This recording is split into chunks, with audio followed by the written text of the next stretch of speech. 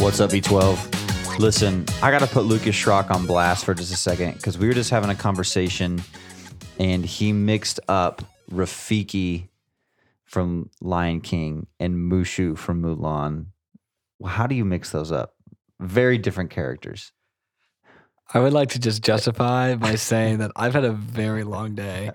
But Bro, one is a monkey. One's a dragon.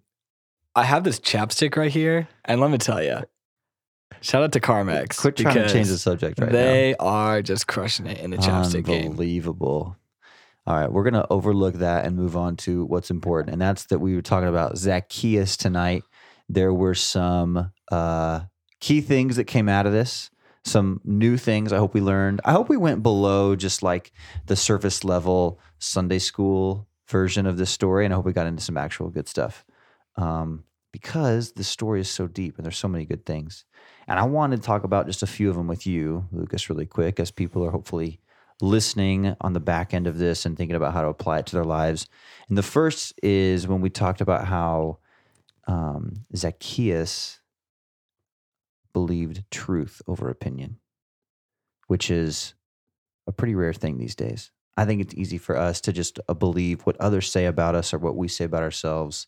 But he chose to believe the truth about Jesus. So here's my question. Why is it so hard for us to let the opinions of others go and believe what Jesus says? Why is that such a hard thing? I think it depends. Sometimes people are prideful. Sometimes like I'm prideful and I want to like have myself elevated over just the actual scenario of that sort. Sometimes, I mean, we care about the people around us and we care what our friends say, which isn't a bad thing, but we shouldn't put too much weight onto that. And it's so easy to put a lot of weight on the opinions of our friends and on our families and stuff like that. Yeah. I think for me, part of the reason is that those voices are just louder sometimes than the voice of God. That, you know, hopefully I'm reading every day and reminding myself who I truly am in him. But even then, like in the quiet, you know, I hear that voice, but then sometimes during the day, like the other voices of the world are just so much louder. And even like my own internal voice is kind of louder sometimes too. So that's part of the reason, like we're always talking about being in the Word. That's part of the reason is because it reminds us who we truly are. And we're not just listening to culture or listening to ourselves to find our identity, but we're rooting it in something way deeper, which is what Jesus intends for us. And if you're not reading the Bible like regularly, then those voices from the world are going to be even louder. And so that's just we try to emphasize every week the importance of daily obedience and daily time in the Word. And if you're not in the Word, those voices from the world are probably going to be even louder. Yeah, really true. We also talked about how Jesus told Zacchaeus that he was a true son of Abraham, or, you know, we might think of it as a true believer, a true Christian, a true follower of Jesus, as opposed to just someone who's a fan who just kind of knows about Jesus, but wouldn't really know them personally. So, Lucas, off the top of your head, what's the difference between somebody who knows Jesus and just knows about him? They walk the walk and not just talk the talk. Oh, tell them. Jesus says in Luke 9:23, he says, if you want to follow me, you must deny yourself or die to yourself every single day, pick up your cross daily and follow me. And so it takes intentionality. It takes discipline to truly be a follower of Jesus. Jesus also said that you can tell the quality of a tree by the amount of fruit that's on it. So, dang, just dropping scripture references all over the place. Bro, you're on that Rafiki level today. You're not quite Mushu level, but you are Rafiki level. Rafiki is better than Mushu. That's a bold-faced lie. Better movie, better side character.